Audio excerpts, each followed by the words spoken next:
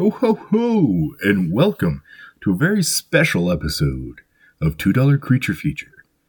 Mr. Ray is going to be reading for you today a little excerpt from one of my favorite stories to read traditionally on this day, Christmas Eve.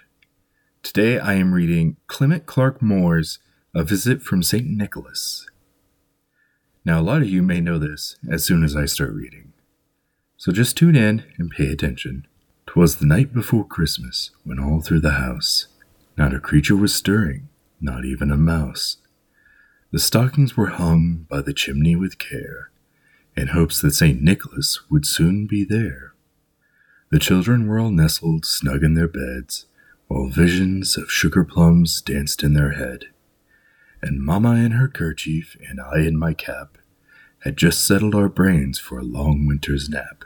When out on the lawn there arose such a clatter, I sprang from my bed to see what was the matter. Away to the window I flew like a flash, tore open the shutters, and threw up the sash. The moon on the breast of the new-fallen snow gave a luster of midday to the objects below, when what to my wondering eyes did appear but a miniature sleigh and 8 tiny reindeer, with a little old driver, so lively and quick, I knew in a moment he must be St. Nick. More rapid than eagles, his coursers they came, and he whistled and shouted, and called them by name. Now Dasher, now Dancer, now Prancer and Vixen, on Comet, on Cupid, on Donner and Blitzen, to the top of the porch, to the top of the wall. Now dash away, dash away, dash away all. As leaves that before the wild hurricane fly, when they meet with an obstacle, mount to the sky. So up to the housetop the coursers they flew, with the sleigh full of toys, and St. Nicholas too. And then, in a twinkling, I heard on the roof the dancing and pawing of each little hoof. As I drew in my head, and was turning around, down the chimney St. Nicholas came with a bound. He was dressed all in fur, from his head to his foot, and his clothes were all tarnished with ashes and soot. A bundle of toys he had flung on his back, and he looked like a peddler just opening his pack.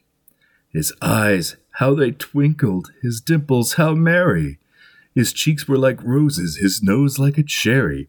His droll little mouth was drawn up like a bow, and the beard on his chin was white as the snow. The stump of a pipe he held tight in his teeth, and the smoke it encircled his head like a wreath.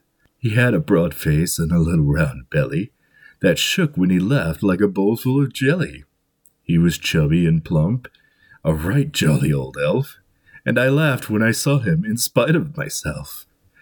A wink of his eye and a twist of his head soon gave me to know I had nothing to dread. He spoke not a word, but went straight to his work, and filled all the stockings, then turned with a jerk, laying his finger aside of his nose, and giving a nod, up the chimney he rose. He sprang to his sleigh, to his team gave a whistle, and away they all flew, like the down of a thistle. But when I heard him exclaim, ere he drove out of sight, "Happy Christmas to all, and to all a good night." Happy holidays from all of us here at $2 Creature Feature.